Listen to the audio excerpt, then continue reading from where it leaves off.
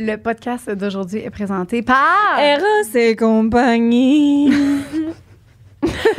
qui vous offre un rabais de 15% avec le code Sexe oral. Et je suis vraiment très heureuse. On a recruté beaucoup d'ambassadeurs et ambassadrices et on en cherche encore. Donc, si tu souhaites te joindre à ma famille. La fabuleuse C'est ma famille. C'est ça. Fait que écris dans le site Internet que tu veux devenir. Tu vas avoir les informations pour devenir ambassadeur ou ambassadrice. Et je vais écrire sexe oral, que tu es référé par sexe oral parce que tu vas être dans ma séance d'information. Fait que je vais t'expliquer tout comment ça fonctionne pour faire le meilleur travail au monde, c'est-à-dire vendre du plaisir. Malade. Ben oui. Je suis vendue. Ben, j'aimerais ça que tu fasses ça aussi. Ah, pas là, mais... Bon, bye! Bye-bye, les amis! Une production du Studio SF. Allô? Allô? Ça va? Mais ça va toujours bien. Ah, ouais, Toi? Ça va bien. Aujourd'hui, j'ai particulièrement aimé notre invitée. Ben oui. T'es bonne. J'aurais le goût qu'elle se fasse un podcast à elle. Oui. C'est Claudia, qui est une personne extraordinaire et dans son histoire, dans son parcours, il y a quelque chose en particulier qu'on adresse aujourd'hui, c'est le fait qu'elle est en situation de handicap. Fait que, elle vient nous parler de ça au travers de sa sexualité. Puis, vous allez l'apprendre. Oui, c'est ça. Elle a les jambes paralysées. Fait que, elle nous parle de sa situation, elle nous parle aussi de sa sexualité, de son couple. Avant-après, qu'est-ce qui a changé? Parce que c'est dû à une situation médicale. Donc, je vous le garantis, vous allez vraiment triper. Puis, ça fait vraiment réaliser des choses comme quoi la vie, hein, c'est tellement important de profiter de chaque moment puis d'être conscient de toute la chance qu'on a d'être juste vivant. Fait que, elle donne vraiment le goût d'arrêter de se plaindre, je dirais. Oui, totalement. On n'a pas chialé une fois après. C'est faux, mais oui. Ah, t'as chialé une fois, ouais, c'est vrai. Ah, ouais. Mais non. Bon podcast.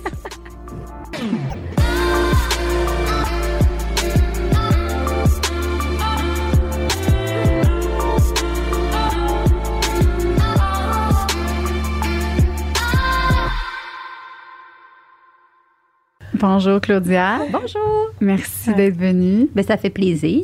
Aujourd'hui, on reçoit Claudia qui est en fauteuil roulant. Donc, je pense que c'était... en fait, tu vas nous raconter un peu l'histoire, mais c'était relié à un accident médical. Oui, un peu. On va dire ça de même. OK, accident médical. Oui. Puis aujourd'hui, ben, on voulait en savoir un peu plus sur la réalité, si au niveau sexuel et tout. On a comme vraiment plein de questions, puis on est vraiment hâte. Fait que merci vraiment. Parfait. J'ai plein de réponses. Ouais. Je suis contente. Oui, la première, ben, on va savoir c'est quoi, premièrement, ton histoire. Ça part de où cet accident-là? Oui, OK. Ben moi, en gros, tout part de quand je suis sortie du canal vaginal de ma mère. Ah, OK. J'aime ça dire ça. Parce que moi, j'ai une maladie en plus, je suis née par césarienne, fait que c'est drôle. J'ai une maladie de naissance qui est des excroissances osseuses multiples. Je fais comme des petites bosses d'os. Mon squelette, il fait des petits bourgeons. Comme l'hiver, et comme le printemps. C'est cute. Puis, fait que ça, c'est vraiment une maladie très, très rare. Puis dans de très, très rares cas, le petit bourgeon d'os peut développer un cancer. Puis moi, je fais partie de ce très, très rare cas-là. Et fait qu'on a découvert que j'avais une masse osseuse de 16 cm collée sa colonne vertébrale, puis il y avait le cancer dedans, fait qu'il fallait le retirer. Puis en tant que tel, c'est vrai, j'étais chanceuse, on va dire chanceuse, parce que c'était vraiment un beau cancer. J'ai pas eu de chimio. Fait que là, finalement, tout le processus médical pour arriver au diagnostic de cancer et à l'opération. Puis tout le monde était très, très confiant. Là. Le monsieur qui m'a opéré, lui, il passe sa vie à opérer des colonnes vertébrales. Moi, c'est pas ma première chirurgie parce que c'est la façon de retirer les petits caisses osseux quand ils sont tonnants, mettons. Ça, c'est quand, ça? Juste être sûr? Ben ça, c'est toute ma vie. Mais là, on est en 2016. Le diagnostic de cancer est en 2016. OK. Puis j'ai 27 ans. OK. Ouais, fait que ça fait... c'est pas le calculer. Ça fait combien d'années? 6. 6, c'est beau. On est bon. C'est beau. On est bon. Puis, fait que c'est ça. Fait que là, fait que là, l'opération était censée se dérouler normalement. Puis, fait qu'on arrive au 6 avril 2016 où je me fais opérer. Puis finalement, il y a eu une complication. En gros, là, c'est vraiment... Moi, je suis pas chirurgienne, là. Tu sais, pour retirer un cancer, fallait comme qu'il contourne le cancer, qu'il tire dessus. Puis il revissait tout ça, puis il recousait, puis c'était correct, puis j'étais censée partir sur mes deux jambes, mais finalement, quand il a tiré sur le cancer, j'ai fait une hémorragie. Ils m'ont fait une transfusion sanguine de 10,5 litres de sang. Fait que donner du sang, c'est important. Parce que ça fait survivre des gens comme moi. Fait que, ils m'ont donné. Fait qu'à ce moment-là, ma moelle épinière a manqué de sang, d'oxygène, a manqué de quelque chose. Là. Puis moi, j'aime dire que mon corps avait pas assez de sang pour gérer mon cerveau puis ma moelle, puis il a fait un choix, puis il a fait comme on garde le cerveau en vie. Fait que c'est à ce moment-là que le 6 avril 2016, je me suis réveillée définitivement paraplégique à l'âge de 27 ans. Peut-être 28, 27. Et ça. Combien de Est-ce que c'était la plus grosse chirurgie que tu avais eue de ce style-là? Oui, vraiment. Okay. Oui, parce que sinon, c'est très en surface. Là, comme là, tu vois, mettons, j'ai des petites cicatrices. Là, il ouvre, il s'illosse, puis il ressie. Là, c'était vraiment une grosse chirurgie parce qu'il fallait qu'il enlevait comme des vertèbres. Je suis vraiment pas chirurgienne. Là. Je sais pas s'il enlevait des vertèbres ou pas, là, mais il fallait qu'il fasse une grève osseuse puis il changeait des vertèbres. Est-ce qu'il t'avait parlé de risque avant? Non. C'était... Non. En tant que tel, oui, puis non, parce qu'il avait dit que... Il avait dit des opérations proches de la colonne vertébrale, t'as chanceux à pas chanceux. Il dit, toi, t'es moyennement chanceux. J'ai dit, c'est quoi ça? Il dit, pas chanceux. Il dit, j'en ai opéré un cette semaine, mettons, puis on savait que son élocution allait être atteinte. Là, j'étais comme... Oh, le savoir avant, ouais, là. Oui, j'étais, oh my God, je veux pas que mon élocution soit atteinte. Il dit, toi, dans le fond, il dit, avec les nerfs que je sais que je vais toucher, il dit, tu seras plus capable de croiser ta jambe gauche sur ta jambe droite, puis tu sentiras plus ta hanche du côté droit. Ça, tu savais que ça allait arriver. Il a pas menti, effectivement, la jambe ne croise vraiment plus.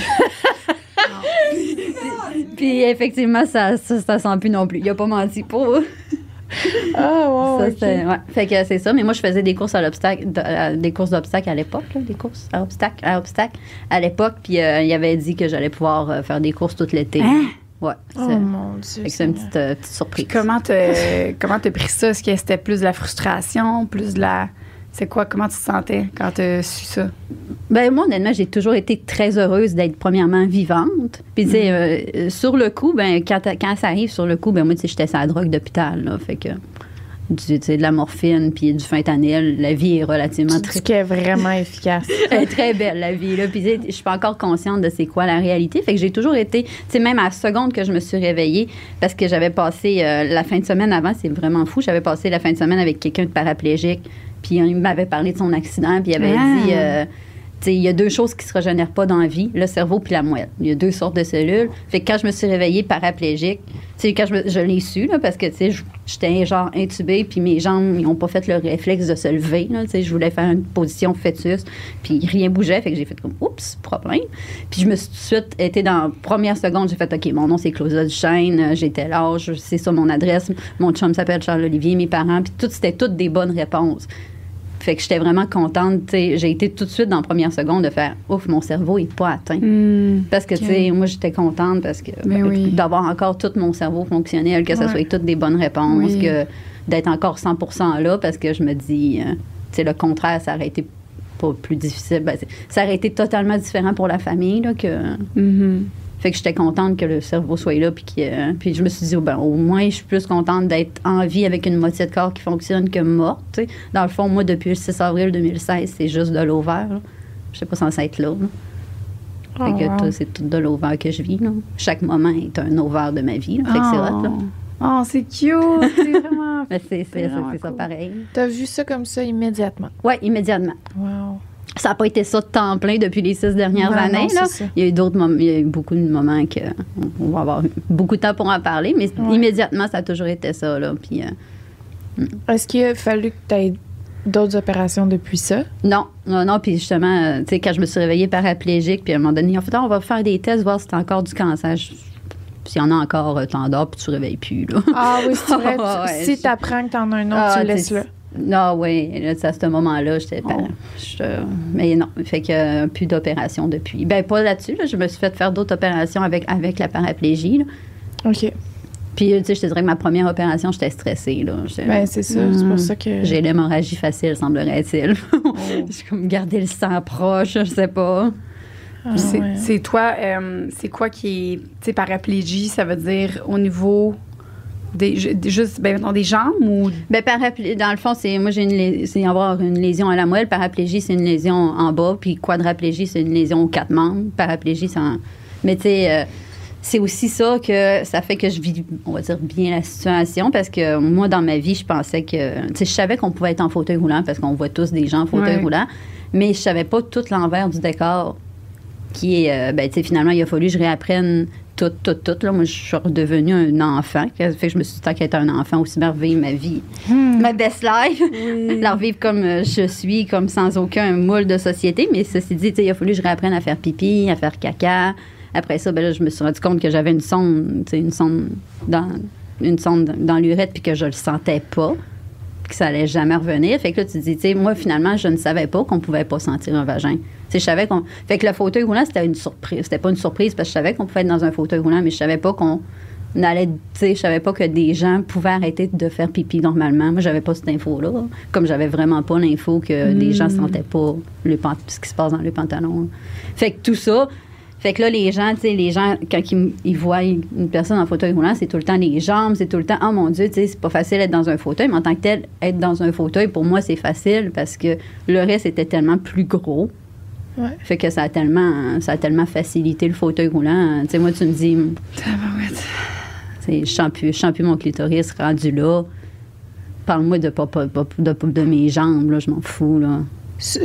Non, je sens plus mon clitoris. Ouais, fait que là, on voulait parler de la sexualité avec toi. Oui, il y a plein de conversations. C'est ça, c'est pour ça que je veux savoir comment que ta sexualité, t'as pu la redécouvrir, en fait, parce qu'il a fallu que tu réapprennes aussi niveau sexuel. C'est quoi les étapes que tu as faites, puis est-ce que tu en as une aujourd'hui, puis est-ce que tu es satisfaite? Bien, c'est des très grosses étapes. Là. Moi, je te dirais que premièrement, moi, ça a été un gros apprentissage. Je sais pas où vous voulez qu'on plug ça dans tout ce podcast-là. Moi, ça a été surtout un gros apprentissage au début sur comment je me suis traitée avant. Je sais pas si ça vous intéresse. Élabore sur tout ce que tu veux. C'est parce que moi, je me suis dit, j'étais une femme schématique sexuelle, genre, oui, tant que ça rentre, puis je suis bien heureuse, mais finalement, je me suis beaucoup flagellée avec ça. Je me suis vraiment... Parce que là, mettons, je swipais sur Tinder, puis là, finalement, ça fait 2 heures qu'on a swipé sur Tinder, puis finalement, on a couché ensemble après 3 heures de swipe, puis là, c'est comme pas beau, non. Tu sais, les filles, on n'est pas censé coucher, mais il faut qu'on couche. C'est comme, j'ai envie de coucher avec toi le premier soir, mais tu as eu combien de partenaires sexuels? T'es comme, si tu veux que je couche avec toi le premier soir, les probabilités que j'ai 4 partenaires sont plus faibles, tu te dis... Fait qu'il y a plein de fois, mettons, que j'écoutais finalement ma pulsion sexuelle puis que je me flagellais le soir parce que je me disais, oh mon Dieu, c'est donc bien pas. Fait que je me dis, mon Dieu, avoir su qu'à 27 ans, j'aurais arrêté de le sentir puis d'avoir une sexualité dite normale, j'aurais tellement vécu ma sexualité autrement, là. Tu sais, j'aurais été all-in, je m'aurais pas flagellée, même si finalement j'ai couché avec un gars le premier soir puis c'était pas bon, ça a duré 2 minutes et quart, puis que au lieu de retourner chez vous puis faire comme non mon Dieu, j'ai agrandi ma liste pour ça là, le body count que c'est donc ben pas beau, faut que ça soit le plus petit possible puis non puis tu sais il y a plein de fois que je me suis dit finalement ça fait que ça a été un gros tu sais je pense que ça a permis de faire une grosse paix avec mon passé, de me dire tu sais je me suis comme un peu pris dans les bras de dire finalement, enjoy ta vie sexuelle. Ton vagin devait savoir que finalement, il y avait un stop. Fait qu'il l'a vécu à son plein potentiel. Puis je me dis, si les gens aussi peuvent savoir que, écoute, à un moment donné, n'importe qui dans la vie peut arrêter de sentir son organe. Oh, fait qu'il faut en profiter. Oui, profitez-en. On se masturbe puis on fait l'amour avec n'importe qui. Non, mais faire l'amour avec qui tu veux. Oui, parce que moi, c'était me respecter, coucher avec un gars, le premier, moi, ça me dérangeait pas. J'aimais ça. C'était pas... je me sentais pas sale, je me sentais pas... Fait que ça a été une grosse paix avec le passé puis tout ça. Puis là, je dirais que sinon, c'est un très gros... c'est un très gros réapprentissage. Moi, que j'ai trouvé la chose la plus difficile. C'est arrivé, j'avais 27-28. Fait que, j'étais, on va dire, l'apogée. C'est à peu près les âges que vous avez. C'est ça.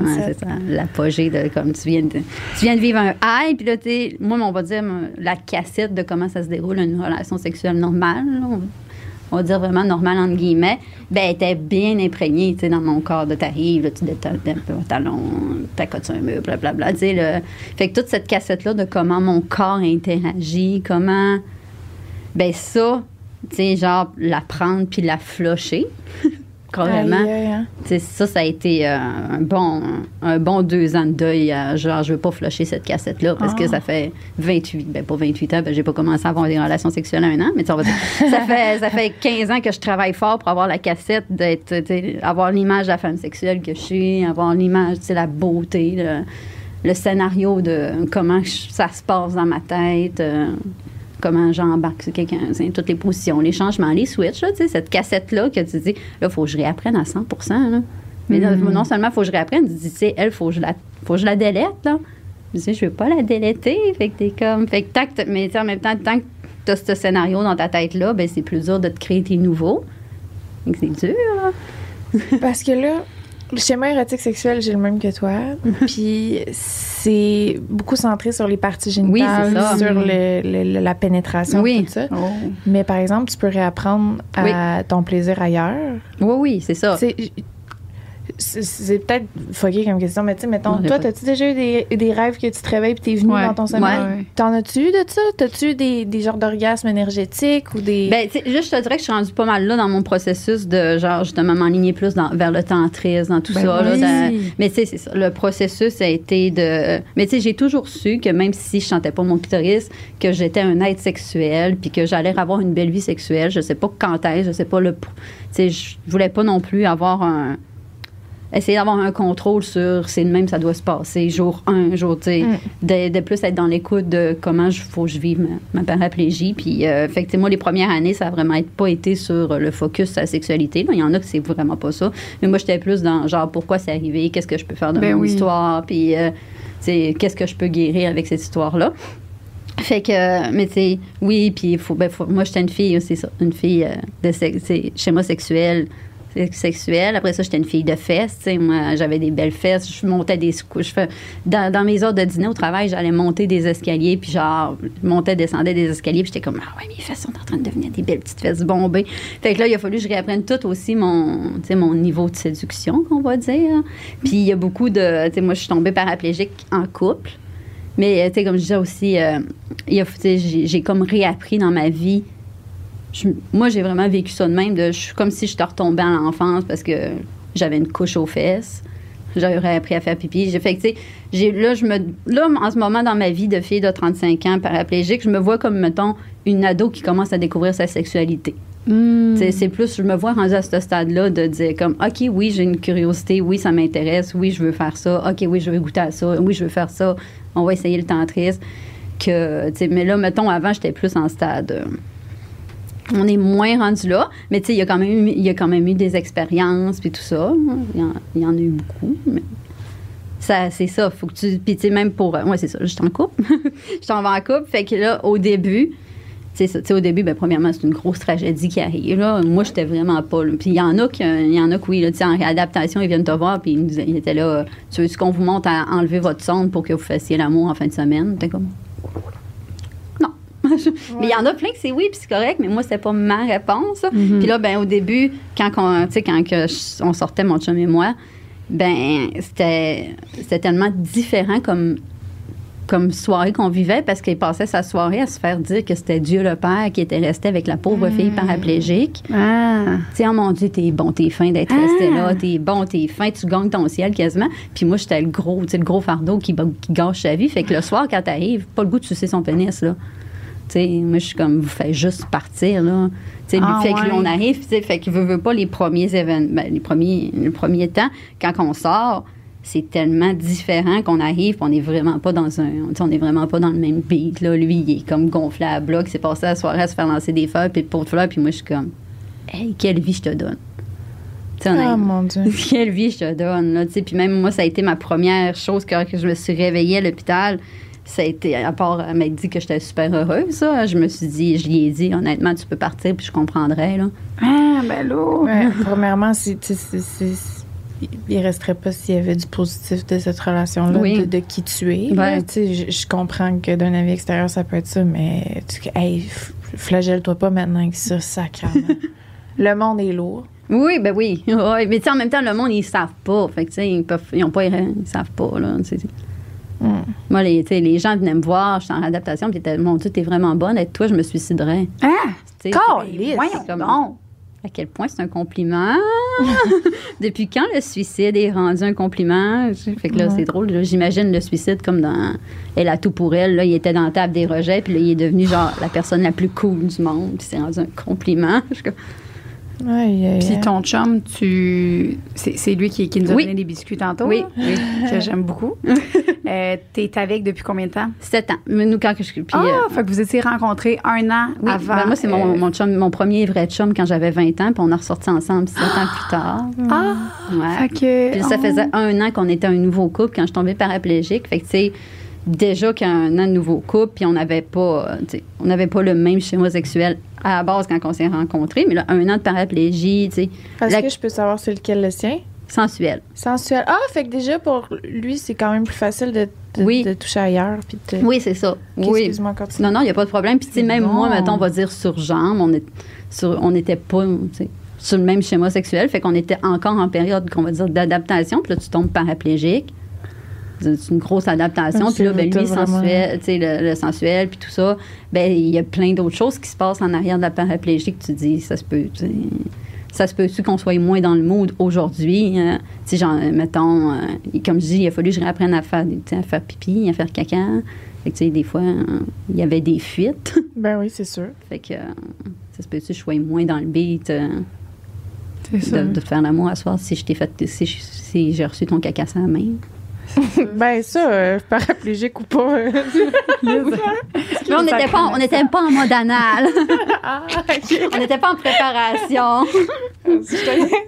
Mais ouais, fait qu'il y a des affaires de même, là, de le dire. Mais tu sais, je dis ça, puis ça arrive pas pas tous les jours, là, parce que je suis comme... Le but est quand même de sexualiser l'handicap, là, de mon oncle. Ben là, mettons, là, tu parlais tantôt, là, tu étais rendu dans ton... Comment que c'est arrivé, là, t'as dit ça, au début, le sexe, c'était pas ta priorité. Non. C'est normal.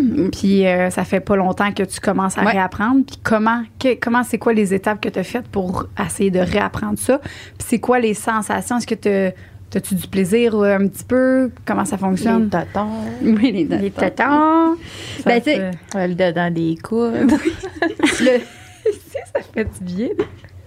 Non, c'est parce que j'ai écouté Sex, Love and Goop. Oui. Tu l'as-tu écouté avec Gwyneth Paltrow? Non, je vois. En tout cas, il y a un épisode justement sur les sensations, puis il disait comme que toutes les dedans l'articulation, c'est full érotique. Ben, tu sais, quand tu joues que t'es jeune, là, puis que tu joues à... Oui. Faut que ça soit la ligne, là. Oui. Ah non, mais moi, ça fait j'ai les yeux fermés, il faut que je dise, OK... Là, il est sa ligne. Ben, c'est ça. Ouais, moi, ça.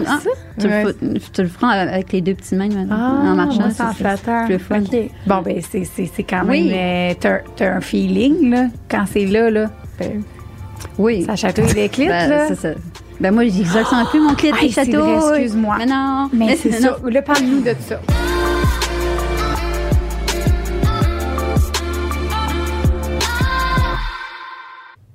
Ben, tu sais, en tant que tel, c'est ça. Puis moi, j'ai jamais perdu espoir. J'ai juste dit, en ce moment, on est dans la phase repos, qu'on va dire. Et après ça, il y a eu la phase guérison. Puis là, on est dans la phase exploration. Mais, tu sais, fait que le corps est bien fait. Tu sais, il va toujours... Je sais pas, moi, je dis, j'ai soit le point G migrateur ou j'ai des parties que j'aimais avant puis que je le savais pas parce que mon clitoris fonctionne. Fait que, quand mon clitoris fonctionne, même si je te dis gratte-moi dans le dos, je m'en fous un peu de mon dos, tu sais. Ouais, je comprends. Fait que là, mais il a fallu aussi que, j'apprenne, mettons, on reste à déconstruire ce que j'avais appris. Puis là, tu dis, je vais essayer de me toucher. Mais là, fait que tu touches, mais là, tu sens rien. Fait que là... Mais tu dis, j'étais peut-être pas dans un bon mood, mais tu sais, moi, je me sens pas, là. Fait qu'on va se le dire, il faut vraiment que je sois focus clos. Parce que si je suis en train d'essayer de me masturber puis voir si ça fonctionne, puis j'ai la main dans mon clitoris, puis que finalement, je suis en train de me dire, finalement, un sexe oral, si j'ajoute ça va-tu faire pas? Ouais. Tu sais, vraiment focus, je le sens pas. Il y a pas... Mais, tu sais, l'organe sexuel qui est principal, ça reste quand même le cerveau. Puis moi, mon cerveau, il fonctionne 100%. Les scénarios érotique dans ma tête fonctionne toujours temps plein, même depuis le jour 1. Tu sais, genre, j'étais à l'hôpital, puis j'étais là à mon chum. Genre, je m'imaginais mettre mes jartelles pour essayer de te sucer, puis c'était drôle comment j'allais essayer de me mettre des jartelles. Parce que mes jambes sont molles, puis ils ont dû. Finalement, j'ai pas encore essayé de mettre des jartelles. Fait que, tu sais, tous les scénarios sont encore là. Fait que c'est de...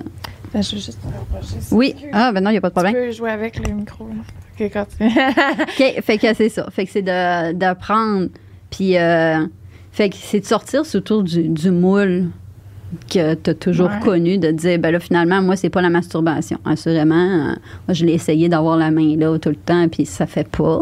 Fait que là, tu te dis, OK. Fait que là, tu as joué sur le parti, mais partie de petit corps. Puis, ben, c'est un gros réapprentissage de couple aussi, là, parce que, tu sais, moi, je suis une fille, fait que je sais pas pour les gars, mais, tu sais, moi, mettons, on parle de moi dans ma situation, une fille qui sent pas son clitoris dans une relation sexuelle, tu dis, finalement, tout ce que je vois, c'est mon chum en missionnaire qui fait.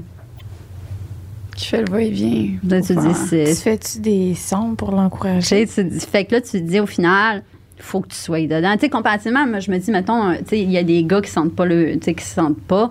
Tu te dis, un gars, une fille dessus qui saute, tu sais, il est tonton, c'est beau, tu sais, il est sain, c'est bon, tu sais. Puis le gars, son plaisir, c'est de donner du plaisir à la fille avant tout, quasiment. C'est bon. Il aime ça. Pas tout. Non, mais... ouais. Mais tu sais, c'est de pénétrer. Fait que lui, ben, il peut continuer de pénétrer, puis il voit une fille dessus, puis c'est cute. Tu sais, même une fille qui a un pénis dans la bouche, c'est cute. Là. Moi, mon chum, il est là. C'est moins cute un gars qui a une face dans... Ben, il y a une face. C'est vraiment... C'est pas... bébé, ça sert absolument à rien. Oui, c'est pas la plus belle position. Là, comparativement à une fille qui fait le mouvement, tu te dis, c'est visuellement... Une fille en action, c'est plus excitant, selon moi. Tu es plus capable de te garder dans le beat qu'un gars qui fait juste faire son va-et-vient, Ouais, des gars. Au niveau de stimulation de cerveau, tu te dis qu'il faut vraiment focus 100% avec l'autre, parce que si moindrement je défocus 2 secondes, lui, il est là, il fait ça pour rien, là. Mais, tu sais, fait que...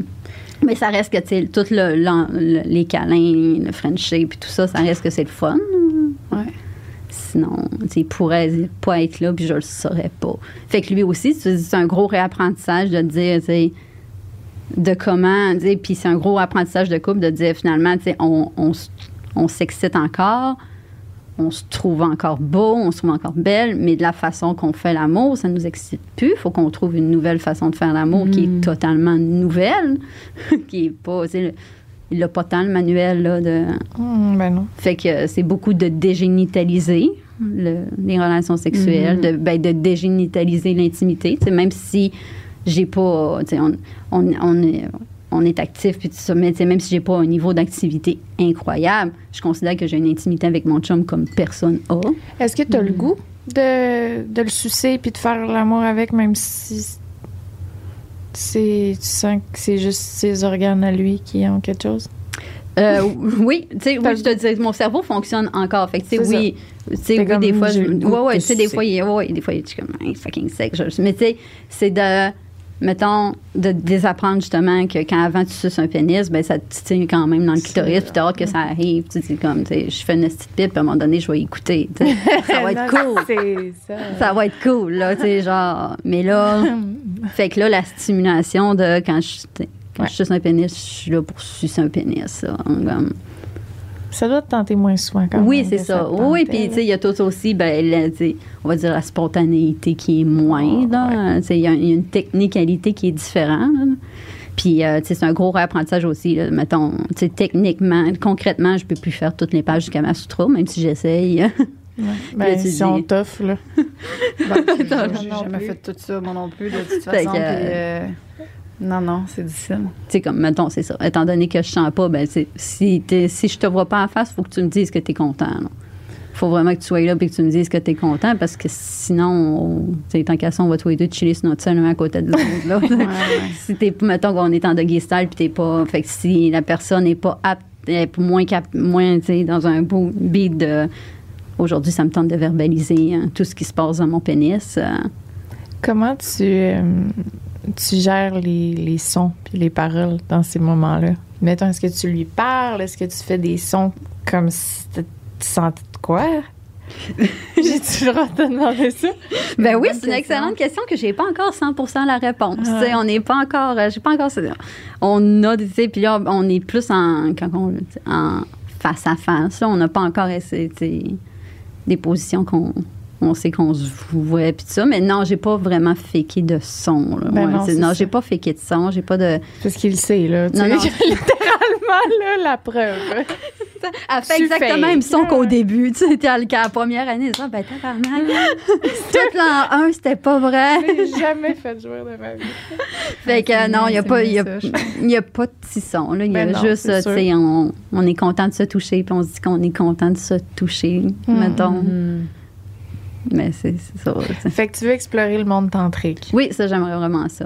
Tu sais, c'est ça. Puis on va essayer. Puis là, autant que j'aimerais ça, autant que ça me fait peur, parce que, tu sais, mettons, on va dire, je mets beaucoup d'espoir là-dessus. Fait que, oui, je comprends. Fait que j'aimerais ça, mais tu sais, en même temps, je le procrastine. Parce que je me dis, si ça fait pas, ben, je sais pas, ça va être quoi mon plan B. Parce que c'est comme, je mets tous mes espoirs là-dessus. Ben, même. Oui. Ben, j'ai l'impression que pour quelqu'un qui a un schéma érotique sexuel, c'est encore plus d'énergie parce que t'es comme. Sûrement que t'es plus dans le rapide, dans le maintenant, dans le. OK, c'est là. Tu sais, genre de patiemment faire attention pour que les chakras s'alignent, là. Fuck. Ah ouais. C'est un travail sur d'autres aspects de toi aussi, sûrement. Oui, c'est ça. Puis est-ce que tu as déjà réussi à avoir, mettons, un peu de plaisir depuis, comme sexuel, que tu te dis, ouais, je ressentais vraiment du plaisir au niveau de ton cerveau qui envoyait un lien de plaisir? Je dirais non. Non? Non, je dirais non. Mais tu sais, puis tu sais, moi, comme je dis, là, j'étais quelqu'un de très sexuel avant, mon Dieu, tu sais, mon clitoris, je l'ai trouvé, je le lâcherai plus jamais de sa vie, pauvre lui. Mais, puis tu sais, honnêtement, c'est pas triste, tu sais, moi, je le vis extrêmement bien, puis, mais tu sais, j'aimerais ça le sentir, là, tu sais, mais tu sais, c'est pas aussi dramatique que je pensais que ça allait être dans ma vie jamais j'aurais pu penser perdre mon clitoris puis vivre ça, là, mettons. Mais c'est pas aussi dramatique. Tu sais, ça se vit bien, là, au final, au quotidien, dans toute ma vie. Ben, assurément que je m'aurais masturbé plus, mais tu sais, au final, j'ai des occupations, puis il n'y a pas beaucoup de fois dans ma vie que je me dis « Oh mon Dieu, je sens pas mon clitoris. » Oui. Ben, c'est comme si il fonctionnait encore bien puis tu n'avais pas le droit d'y toucher. Ouais, non, là, ce serait dur. Mais là, c'est quelque chose ça fait 6 ans que ça devient, j'imagine, de plus en plus un souvenir. Oui, c'est ça. C'est pas comme si c'était quelque chose de... Non, c'est ça. Puis des circuits. Tu sais, comme justement, à un moment donné, je scrollais sur TikTok, puis il y avait votre podcast avec Jonathan Roy, puis il était comme, tout le monde se donnait de l'amour. Puis, genre, mon Dieu, je peux pas écouter ça. Là, je vais être fâchée de pas sentir mon clitoris. Là, j'ai pas écouté ça. J'ai dit, oh non, oublie ça. Ben, beaucoup d'épisodes là, qu'on parle de masturbation. Ouais, ça te fait pas chier d'écouter ce podcast-là? Ben, Jonathan Roy, il est cute. Il parlait que ça participait à des orgies, puis tout ça, cool. J'ai manqué le bateau. J'ai manqué le bateau. Je peux pas écouter ça, ça va vraiment me fâcher. Mais tu sais, sinon, non. Puis comment avec ton chum, comment ça s'est passé, tu sais, mettons, lui, j'imagine qu'il a quand même trouvé ça difficile aussi de travailler comme des points avec toi. Puis comment ça s'est passé au niveau, justement, sexuel? Ben c'est ça, tu sais, déjà, ça prend une grosse communication. On était quand même un très jeune couple. Puis, tu sais, je m'en souviens au début, moi, j'étais comme bien focus sur... tu sais, je suis contente d'être vivante, mais je suis triste d'avoir perdu les sensations de mon vagin. Mm-hmm. Puis, j'arrêtais pas de dire, c'est sûr que, mais qu'on le fasse la première fois, je vais pleurer. Fait que vous comprendrez qu'il n'était pas tous les soirs, c'est ce soir qu'on essaye. Non, c'est ça. Oh. C'est pas comme, ce soir, je te fais brailler, là, en faisant que ça. C'est ça. J'y bombardais ça, genre, quasiment tous les semaines. C'est ça, mais qu'on fasse l'amour la première fois, je vais pleurer. C'est ça. Tu me fais beaucoup rire. C'est quoi? Fait que lui, il était pas à attendre. Fait que finalement, ben, j'ai pas pleuré la première fois. Non. Mais tu sais, ça a été un gros. Puis tu sais, c'est vraiment plus le gros travail, je te dire, au niveau de la communication. Puis tu sais, je dirais quasiment communication, organisation. Si je le mets pas à mon horaire, ben ça se fera pas. Parce que tu sais, la spontanéité. c'est un peu moins, mais c'est un peu moins de mon cas à moi, mettons. Parce qu'il y a certaines technicalités de paraplégie qu'il faut qu'ils soient faites avant. Mais qu'est-ce que tu dis, mettre à l'horaire les relations sexuelles? Ouais, mettons. OK. Ouais, fait que, tu sais... Mais qu'est-ce qui fait que tu as encore le goût d'en faire, mettons, si tu sens plus? L'intimité. Ouais, l'intimité. Puis, ben, tu sais, je le trouve beau. Mon cerveau, c'est mon cerveau. Mon cerveau, là, tu sais, mon cerveau, hein, il est encore une grosse cochonne, là. Tu sais... J'adore de se faire flatter, là, oui. de sentir que tu te fais coller, donner des becs. Oui, tout, l'échange, tu sais. Quelqu'un là, proche. C'est sûr. Mais ouais, quand tu parles de technicalité, mettons, là, tu veux-tu nous dire c'est quoi, les technicalités? Ben oui, ben tu sais, comme j'en reviens à... Tu sais, c'est vraiment de technique. Puis moi, j'ai pas de tabou, là. Tu sais... Mettons, le pipi puis le caca ne se font plus normalement. Fait que, tu sais, moi, ben, je fais pipi, ben... Tu sais, ma vessie retient encore, j'ai de la chance, mais il faut que je fasse pipi par cathéter, par le nombril, d'ailleurs. Ah. C'est intéressant. Oui, c'est proche. Oui. Fait que c'est ça, je me rends en cathéter. Mais ça, c'est... Puis là, ben, tu sais, les cacas, t'as plusieurs façons de faire caca, là, mais moi, ben, je mets un gant, puis je sors mon caca, puis mon caca sort du... Fait que, tu sais, mettons, puis ben, ça aussi, j'ai de la chance parce que il n'y a pas de fuite. Mais, tu sais, pareil, mettons, pour moi, mais l'optimal, c'est que tout ça est fait pour être sûr que, tu sais, non seulement moi, je sens rien, mais, tu sais, parce que, tu sais, je comprends que quand on a des relations anales, puis tout ça, il y a possibilité de fuite, mais la personne qui fait fuite peut le savoir. Comparativement, moi, je le sais pas. OK.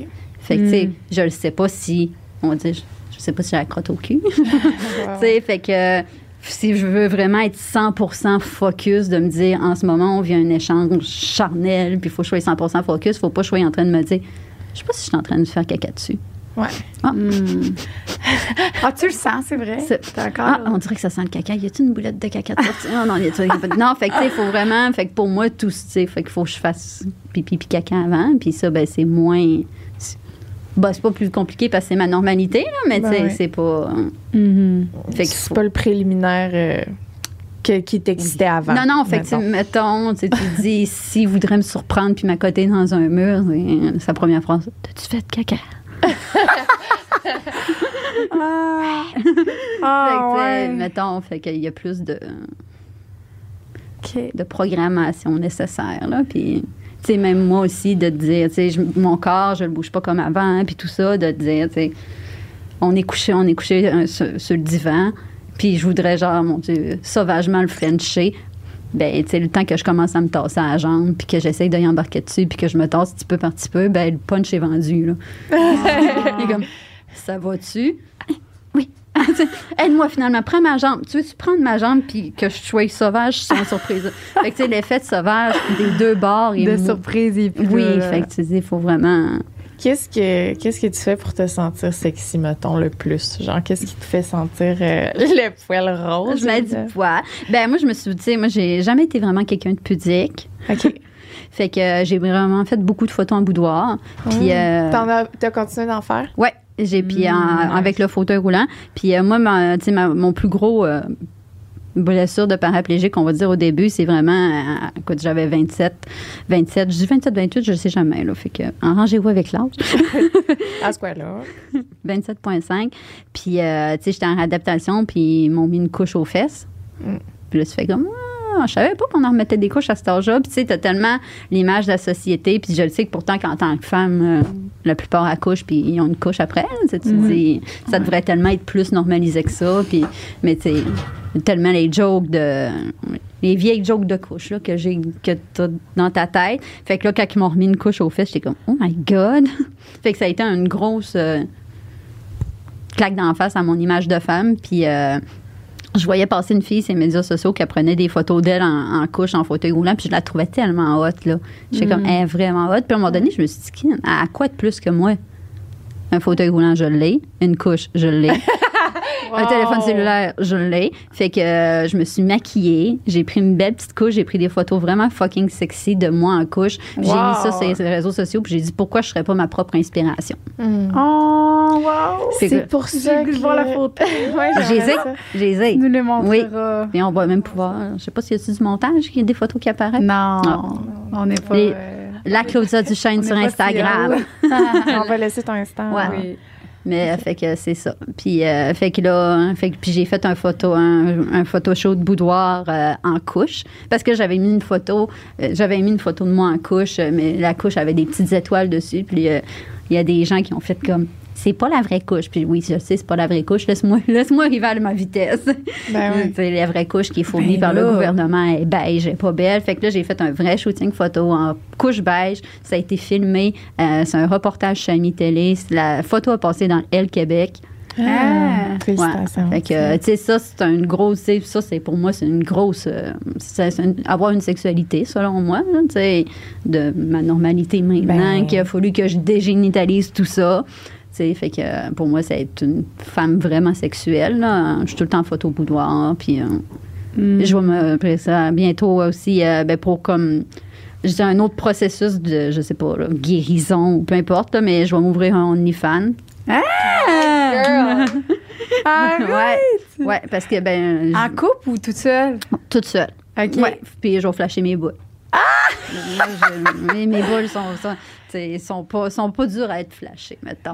Puis parce que moi, je veux vraiment sexualiser l'handicap.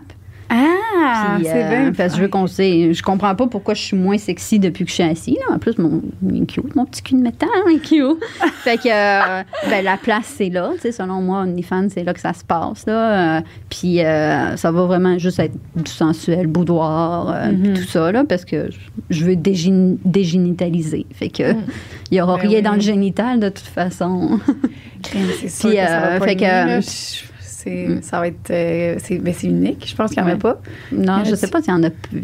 Puis la demande est là. Moi, je peux te dire, j'en reçois des messages. Ben oui. J'en reçois des messages de monde qui tripe. Puis, fait que, tu sais, je pense que ça va être une grosse reprise de pouvoir sur mon corps. Parce que, tu sais, mon corps veut pas, il fonctionne plus. J'ai plus le contrôle dessus. Si je veux bouger ma jambe, je suis pas capable.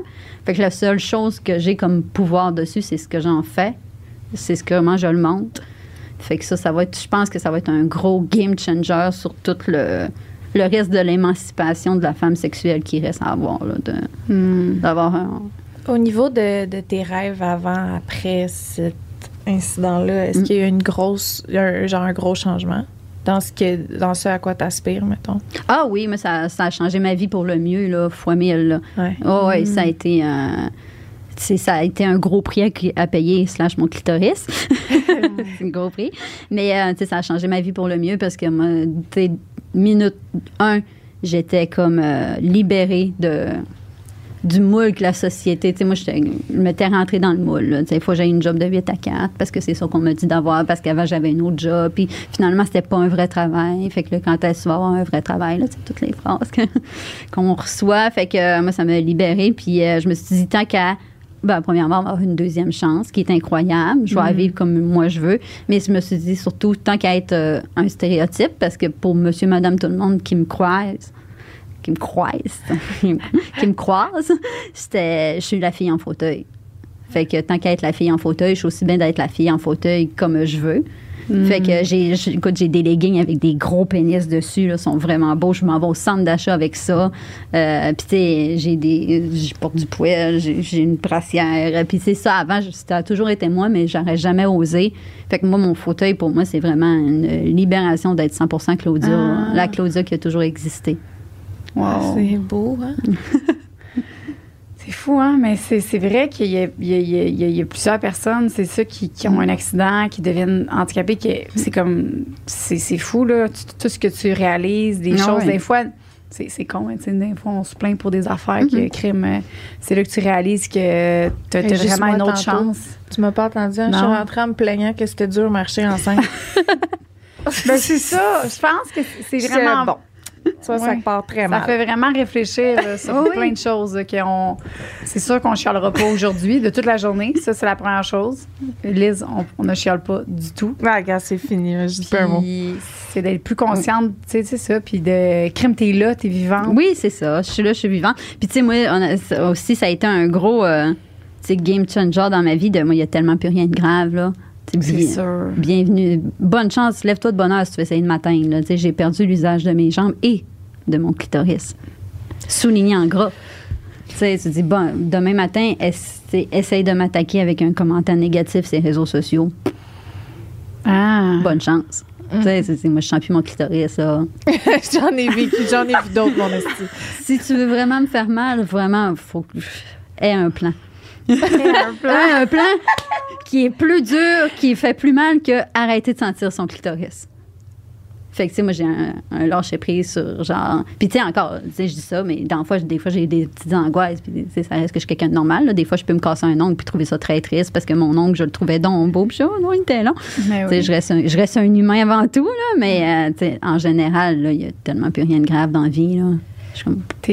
Tu parlais on parle beaucoup de ton clitoris, mais est-ce qu'au niveau des seins, tu as trouvé comme quelque chose que. Parce que les seins, ça a l'air que c'est très. Ça se développe aussi. Est-ce que tu trouves que tu as du plaisir là? Est-ce que tu trouves que tu as du plaisir? Est-ce que tu as du plaisir là? On va raconter ça. Moi, j'ai eu. Juste avant la paraplégie, j'ai eu ce qu'on appelle une augmentation mammaire pour me dire tu vas perdre un peu de sensation des seins. Non. Pas grave, j'ai mon clitoris. Non. Ouais. Mais t'as perdu la sensation de ça. Je me souviens pas c'était quoi avant ma sensation, tu sais. Tu sais, j'osais pas dire ça tantôt. J'étais là, Elisande, c'est parce que tu comprends pas, là, ferme dans ta gueule. Mais il m'est arrivé la même affaire. Je sens plus mes seins depuis mon opération. Fait que, tu sais, je pense pas que mes seins sont à 100% de. Mais sinon, il me reste la petite peau de dos, là, tu sais, la petite peau de dos qu'on gratte, là. C'est quoi la peau de dos? Mais tu sais, se faire gratter dans le dos, c'est le fun. Moi, je maïs tout là-dessus. Les becs dans le cou, les oreilles. Dans le cou, c'est vrai, les oreilles. La grosse orteille, hein, oublie pas. Oh non, t'as ça. Oh mon Dieu, bébé. Hey, excusez. Je suis tellement. Non, j'essaie. Parce qu'on parle du clitoris depuis tantôt, puis là, je suis comme, j'essaie de trouver des. Je fais ma gueule. Non, ferme pas ta gueule, sinon je vais parler tout seul. J'ai dit de quoi de vous pire tantôt, le gars. Non, c'est correct, c'est drôle. Il y a du monde qui me disait, toi, je me suiciderais, puis ils trouvaient ça gentil, là, puis ils étaient pas mal. Fait que t'as pas de sentir mal pour ça. Non, je suis pas sûre, mais si je veux dire, c'est normal dans le sens qu'on ne le vit pas. Notre cerveau le processe difficilement, puis c'est. J'ai de l'empathie, mais en même temps, je peux pas comprendre. Non. Puis même moi, là, tu sais, quand j'ai eu avant de partir pour mon opération, j'ai eu un moment d'angoisse. Je broyais dans le bain, puis je me flattais les jambes. Je vais perdre l'usage de mes jambes, c'est sûr. Quand ça? Juste avant mon opération. Ouais. Tu le sentais comme? Je sais pas ça. Puis là, mon chum était là. Ça va, mon amour? Je suis comme, non, je vais perdre l'usage de mes jambes, je serai plus rien. Moi, j'aime ça, je viens de trouver ma passion, les courses à obstacles, puis je pleurais, là, j'étais en liquéfiant. Tu faisais des courses à obstacles? Ouais, puis là, j'étais en boule. Je faisais des courses à obstacles, j'aimais ça, les courses à obstacles, mais j'aimais principalement les hommes en chest. Je comprends. Je me suis rendu compte que les hommes en chest sont pas juste dans les courses à obstacles, il y en a partout. Non, c'est ça. Tu peux aller regarder des courses à obstacles dans ton fauteuil. Oui. Là, à ça, les hommes en chest, ils me prennent dans les bras. Ça a des avantages. Ça a beaucoup d'avantages. Insoupçonnés. Aïe, mais c'est bad luck, hein, que ton sport, c'était ça. Ouais. Tu sais, je dis mon sport, mais j'aimais ça, là, mais c'était plus mon échappatoire à ma vie qui me plaignait moins, qui me plaisait le mot, qui me plaisait moins que ma passion numéro 1. J'aimais ça, mais c'était plus. C'est quoi qui te plaisait moins avant? Dans mon travail ou dans ma. Ouais, la société, genre tout ce qui t'était imposé, tu disais un peu, genre, mais. Ouais, tu sais, moi, j'ai essayé de rentrer dans un. Tu sais, je travaillais dans une job de 8 à 4 parce que c'est ça qu'on m'avait dit que je devais faire. Mais tu sais, avant, mettons, j'étais intervenante avec les jeunes, puis j'étais payée pour jouer à Just Dance. J'aimais ça. Je jouais à Just Dance, on faisait plein d'activités, puis là, le monde était là, c'est pas une vraie job. Pas là-dessus que tu te fais un fonds de pension. Tu sais, le fonds de pension qu'on semblerait-il, il faut qu'on aille. Il n'aurait pas été intéressant parce que je serais morte à 27 ans. Ouais, fait que, mais tu sais, je suis super contente d'avoir vécu ça. Fait que j'ai essayé puis, tu sais, j'aimais l'environnement de travail puis tout ça, mais le travail, c'était loin de l'humain que j'étais. Fait qu'à tous les jours, tu moi, c'est ça, l'humain que je suis. Là. J'ai fait ma paraplégie m'a amené à faire un livre qui s'appelle Tu fourquis, qui est pour rentrer tes partenaires sexuels dedans pour que tu arrêtes de te flageller. Je vous en ai amené un, puis j'en ai amené à faire tirer aussi. Oh, mais c'est juste si vous voulez. C'est des genres de journal pour regarder le compte des gens avec qui t'as couché? Arrête! Arrête! Du génie! Parce que moi, je me suis dit, my God, tu sais, j'en reviens à ma plus grosse blessure que je me suis flagellée d'avoir su qu'à 28 ans, j'arrêtais de sentir mon vagin. Je me suis dit, mon Dieu, qu'avoir su, moi, là, j'aurais été boropen, honnêtement, tu sais. J'aurais pu en coucher avec 4 gars par jour, avoir su. Je m'en aurais foutu, rendu là. Tu le sais demain matin qu'il te reste 1 an. Ah, c'est vraiment. Tu dis, fait que là, maintenant, tu fais tout ce que tu veux. T'es comme. Fait que j'ai créé ce livre-là, parce que je me suis dit, je veux pas que les gens. Fait que, tu sais, tout ça, moi, c'est toujours moi. Moi, j'ai tout le temps été quelqu'un qui aurait porté un legging pénis, mais j'ai jamais osé parce que, j'étais une femme hétérosexuelle, blanche, debout, / quelque chose qu'on juge beaucoup. Ouais. Fait que. Puis se faire juger, c'est pas le fun. Fait que je rentrais. C'est vrai. Fait qu'il y a beaucoup de choses de moi que j'ai fait mourir à petit feu. Puis qu'avec tant qu'à avoir de l'attention dans ton fauteuil, Ah ouais, les gens, ils sont pas prêts. Fait que tout ça que j'ai créé. C'était quoi la question? Je me souviens plus pourquoi je me sens mal. Je voulais juste savoir qu'est-ce qui est. T'as répondu. Oui. Qu'est-ce qui te rendait malheureuse avant? Moi, c'est d'être dans un cadre, faire toujours la même chose. Pour moi, c'est très difficile. Il faut que j'aille 12 projets en même temps si je veux en accomplir un. Fait que c'était tout ça. T'es-tu un signe d'air? Écoute, je suis Cancer, ascendant Lion, Lune en Gémeaux. Ah! On a 2 signes pareils. Ah, c'est pour ça. Ben, toi aussi, t'es un peu comme ça. T'aimes pas ça tout le temps faire la même chose. T'es pas routinière. Ouais. Non, c'est ça. Le cancer, c'est beaucoup de la sensibilité. Oui. Des gens sensibles. Ouais. C'est ça. Fait que je pense que quand cette sensibilité-là est pas exploitée, c'est comme quelque chose qui te bouille en dedans. Puis c'est vrai, des fois, quand tu dis quand tu perds un sens, il y a d'autres choses qui se développent. As-tu remarqué quelque chose dans ton corps? T'entends mieux. Tu vois, quelqu'un rentre dans la bâtisse, non? Il y a quelque chose qui s'est développé plus? Ben, honnêtement, je pense que non. Puis je pense qu'il y a beaucoup de personnes qui disent que non. Mais, tu sais, comme je reviens à je sens plus mon clitoris. Fait que, assurément qu'avant, j'aimais ça me faire jouer dans le coude, mais on perdra pas de dents sur le plan de coude. Moi, je suis quelqu'un de sexuel. Va au clitoris. Je m'en fous. Tu sais, t'es là, puis tu. Moi, des fois, je pognais des dates, puis ils sont là, puis ils te donnent des becs partout. Je suis comme, hey. J'ai déjà rencontré une date sur Jalve, puis il avait passé genre 2 heures à m'embrasser. Jalve, c'est quoi ça? Jouer avec le fantasme. J'adore.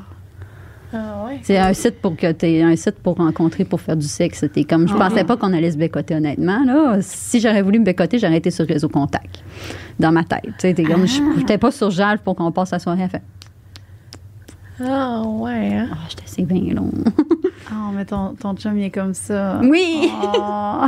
On le salue. Ben oui, mais là, c'est correct, là. Mais à l'époque, j'étais célibataire sur Jalve. Là, j'étais pas en mode. Ouais. T'as-tu en ce moment des projets genre qui t'animent full, sur quoi que tu travailles, des trucs comme des livres de faire le compte des gens qui t'ont couché? Oui. Ben ça, après ça, des conférences, créatrice de contenu. J'ai une chaîne YouTube. Après ça aussi, je suis en train d'écrire la biographie de mon vagin qui s'appelle Les Mémoires de mon vagin, qui va être c'est quoi ça? Une autobiographie sentimentale, là, parce que moi, dans mon célibat, j'ai beaucoup lu de, tu sais, comme Mélanie Couture qui avait fait 16 amants sans remords ni regrets, je sais pas qui est une humoriste. Non, mais ça m'intéresse. Puis elle avait fait, c'est une humoriste, Mélanie Couture, là, je sais pas si vous savez c'est qui. Peut-être si je voyais son visage. Cheveux roux. Roux. Je peux checker. Puis elle fait le podcast Les Fallots. Oui, c'est ça. Elle avait fait un livre qui est 16 amants sans remords ni regrets. Puis moi, j'avais lu ça dans mon début, genre que j'avais assurément dépassé le 16.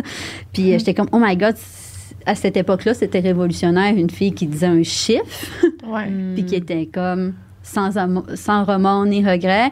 Puis après ça, j'avais lu aussi Ma vie sentimentale de merde, puis tout ça. Tu sais, quand tu dates, puis ça marche pas, puis tu redates, puis tout ça. T'es dans cette phase-là, ben il y avait... Moi, ces livres-là, ça m'avait beaucoup aidé. Puis là, ben comme je sens plus mon vagin, je trouve ça vraiment drôle d'écrire un livre qui s'appelle Les mémoires de mon vagin. C'est tellement une bonne idée. Fait que je suis en train d'écrire ça, là. Puis ça va... quoi? C'est dans le fond, c'est toutes mes tes expériences. Toutes mes histoires, ce que ça m'a amené. Vas-tu donner ton chiffre?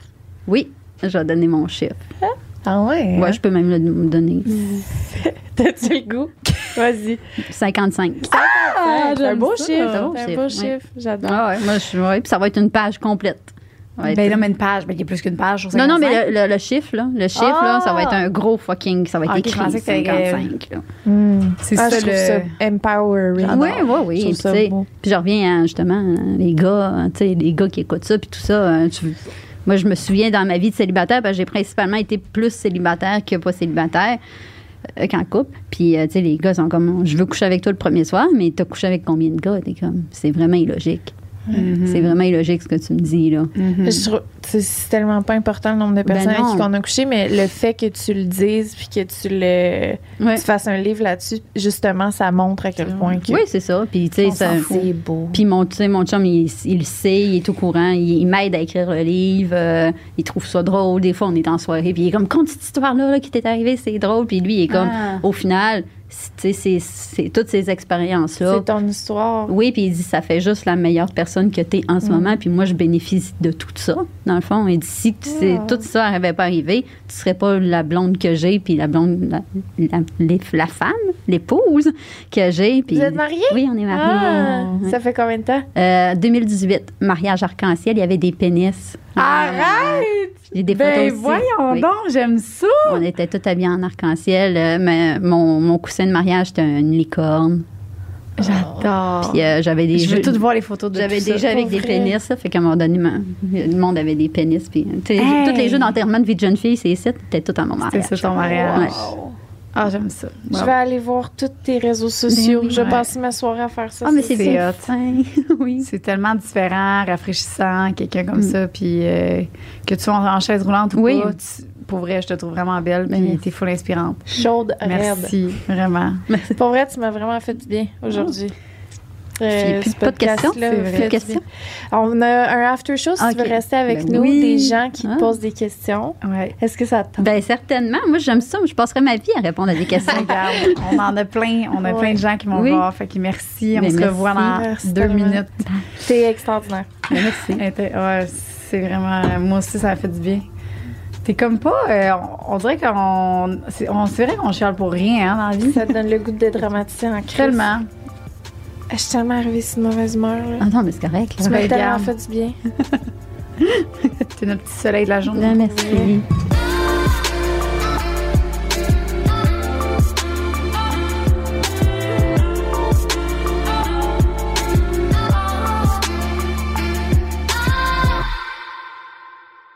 Là, la gang, c'est vraiment un moment qui est super important, qu'on aimerait que tout le monde prenne attention à ça.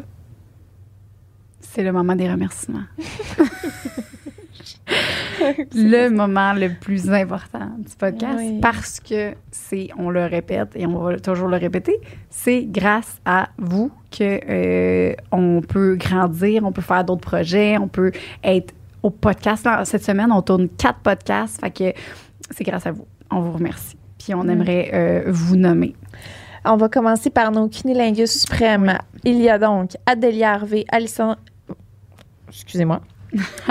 Laforge, Amélie Dubois, Amélie Hamel, Andréane Lantier, Annabelle Cassivi, Anne-Marie Spirituelle, Kat Mays, Charlotte Bérubé, Cody Boyce, Coquinette, Daphné Gervais, Feu Follet, Abiba Ojo Ada, Kelly, Léa Veillette Dufresne, Marianne Shorty Bélanger, Maude Renaud, Mélina Paquette, Milflex, Cintarienne, Naomi, Roxane Dupuis, Sabrina Voisine, Sandrine Brousseau-Ouellette, Stéphie Léger, Trissa Dorion et Zaza Terrien.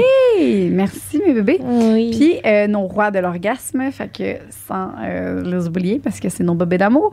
Kéké Astro Tatou, Sabrina Daou, Shannon B. Poigne et Sophie. Fait que on vous aime beaucoup. Merci encore. Merci à tous. On vous aime. Bisous. Une production du Studio SF.